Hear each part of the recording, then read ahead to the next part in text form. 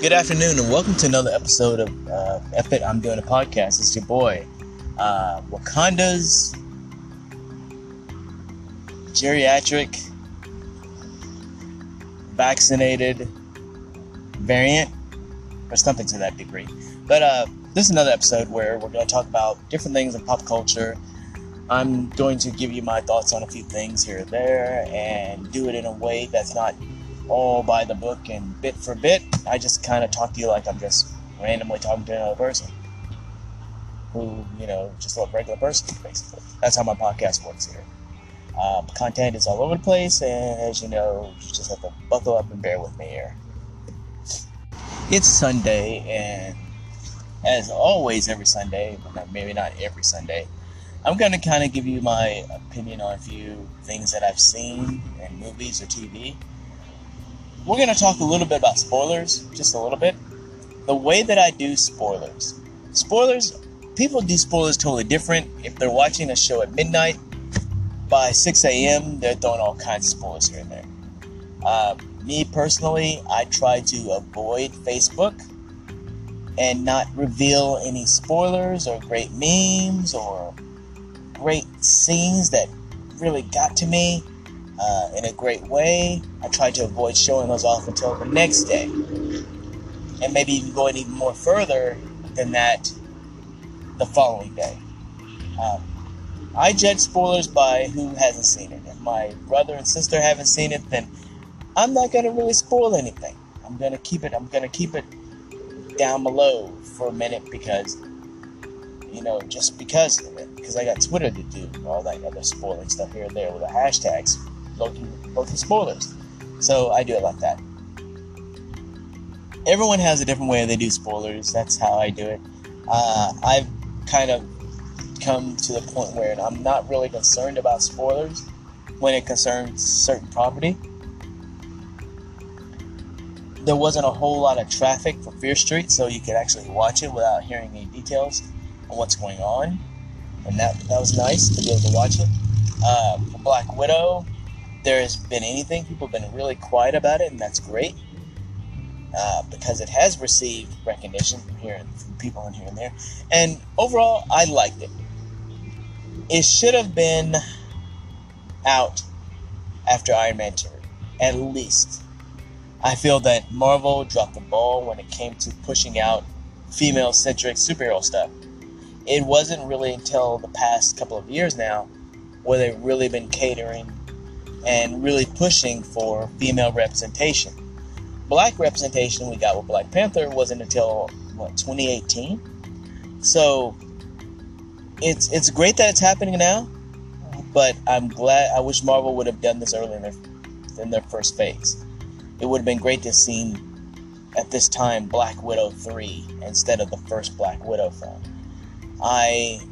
Loki has taught me anything when it comes to people, the characters. They're not dead until they say they're dead or until their agent doesn't want them to do Marvel movies anymore. I believe that we'll get Tony Stark back for Secret Wars when that goes down in some form. I believe that we'll get Scarlett Johansson back in some form as well. Once her sister has been established in an Avenger film, which I feel there's going to be an Avengers 4. And I can't wait for it. Or technically Avengers 5. But I can't wait for it. And I'm really excited for what they end up doing with her character. Because she was great in it. She was like the MVP of the entire film. And my previous podcast, where I'm simping for her, I still don't make no bones about it. It was great. But I'm really digging the female representation for the storyline and art. I think that if you're going to do something, you tell a great story. And you don't really worry about what happens here and there with it. But overall, it's just, I'm all for that, is what I'm trying to say. I'm really excited for the next group of Marvel films to come out. It's gonna be a lot of fun checking it out. There's a moment in Black Widow that I know is going to get a callback involving Red Guardian and what he says during that. So I think we'll end up seeing a Steve Rogers Gemstone film at some point. I think that's going to be awesome. I'm looking forward to She-Hulk and what they do with that. I'm curious to see if anyone's up using Tigra in the Avengers, because she was an Avenger, so I'm wondering where they're going to fit her into this, because they've managed to add a lot of different characters to this. Personally, for me, there needs to be an Avenger film in this phase. I don't know when that's going to happen. I think that there's been a lot of plans to make the X-Men the Avengers for this phase, and I'm looking forward to seeing that, but they have to do Eternals first, and they're wanting to make Eternals something, and I hope the best that they can, because they made Guardians something. I don't think Eternals is going to be the Avengers. It's going to be their team or anything. They're saving that for X-Men. Once it became clear that they're able to do the X-Men, it became very clear that the X-Men were going to be their Avengers. And we're going to see that at some point. I think Cap 4 is going to involve the Thunderbolts in some form. Or the Dark Avengers, with Cap having to deal with the Dark Avengers, who are going to be doing things totally different off book. And he's like, I'm Captain America. And they're going to need their kind of version of Captain America in the Dark Avengers. So enter Wyatt Russell's character, who is going to be that character in this. Cap 4 is going to be really fun, a lot of fun, if it plays out the way you want it to. I think the really big ones that everybody's looking forward to that will set the course for the Marvel Universe is Spider-Man No Way Home and Doctor Strange. Everyone is hyping them up because Spider-Man 3 is supposed to be like an Into the Spider-Verse type of film, where it involves the multiverse and how out of control it gets. But you're going, Wanda didn't make it out of control necessarily, so what does? And I feel that Loki kind of pushes it to the edge a little bit and gets it over that bump when it happens. Ant-Man hasn't even begun filming yet, so there's going to be a long gap between that and where that plays out. So I really hope that they push Kang and Loki so that we can be excited for Quantumania and look forward to Kang as a villain in Quantumania and where that happens and where that goes. But overall, I'm a Marvel zombie, and I can't wait to see it. The What If trailer, I think, is also a part of Marvel canon, as it's showing the multiverse is going nuts, and I think they're going to push that heavily, that the multiverse becomes nuts because of what happens in Loki at the end and what they do with TVA. And my wish is that it ends up being Loki, Sylvie, and Mobius having to figure out what they can do to correct the timeline before it unravels and we all die. Our existence failed. Erased. And I think you're going to find Strange Bedfellows and B-15 and Renslayer, who are going to be trying to still hold up the TVA. Well, Renslayer is going to be trying to hold up the TVA with all her gaslighting, and maybe 15 decides to go ahead and do this reluctantly so she can finally get her happiness. But Wednesday's Loki's finale, so we'll all see, and I will be reviewing it hopefully that afternoon around this time. I saw some commentary on Facebook over the possibility of, or on Fear Street actually, the commentary on that. And the commentary is basically around the lines of, I've seen that before, it's a complete ripoff. Here's the thing, I've been on this planet for 50 years, and I don't see a lot of films. I see a lot of films, but I don't see it the same way a lot of people do. I see a lot of homages and remakes and reboots and stuff like that. And that doesn't frustrate me, because for every Fear Street, basically, someone is discovering horror for the first time. And my best to them. Alien and The Thing were kind of my forays into horror in mainstream level.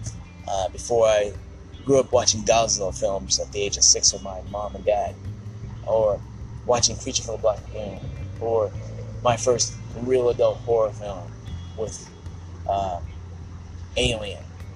as a kid in theaters, and how that blew my fucking mind when I saw it. So I look at films a lot different. Plus, we're still in a pandemic that is amping up every day, and I don't just bash a film for existing. You can't really. It's kind of a wasted effort by doing that. So I dug Fear Street, by the way, and people who are real critical of a film for whatever reasons, that's on them, but don't say something is trash if you haven't seen real trash, because believe me, son, there's a shit ton of really bad filmmaking out there. You might want to seek that out before you start wanting to bash the new Fast and Furious movie, or wanting to bash Fear Street, or something like that. A little advice for people who are trying to go through life or just go through their social media.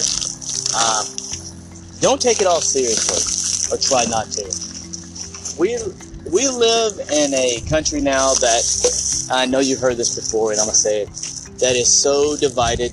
And when I say it's so divided, it sounds like a fucking cliche, but we're so divided to some degree that we're either way too sensitive about shit that we shouldn't be, or we're not as sensitive as we should be about some shit. That usually falls on the latter with some people when it comes to things. Just control what you can and not try to control what you can't. We're never going to change the fabric of this country in any way unless we try and vote. Our opinions on Facebook are not going to reach Rand Paul or Biden or anybody else when it comes to how we feel about something. If we're so upset about critical race theory that we applaud when something gets banned or kept down, you might want to look at yourself, because that's fucking racist energy right there. And you just want to be a better person. Don't be a fucking asshole. Please. It's the best thing to do. I have learned that apps like Facebook are pretty much just created for discourse.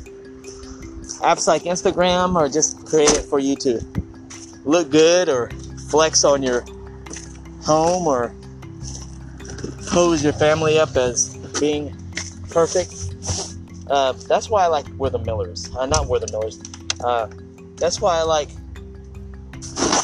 the Mitchells versus the Machines. I like that because they do have a family that's not perfect, and they end up saving the world. Spoiler alert. And you have this family that's fabricated their entire life. And that's why I see a lot of people who get on Facebook.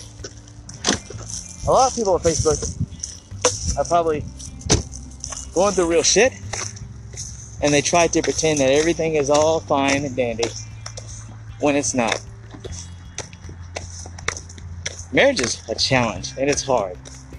And don't try to pretend that you and your significant other don't go through shit. But it's when you keep it real, and this goes back to my previous podcast on that, when you keep it real, you're not trying to fake it, it gets a lot better in life. So don't fall into that trap of trying to pretend something you're not. Be real about it. But this has been F It, I'm doing a podcast. I'm Curtis, and we will talk again shortly.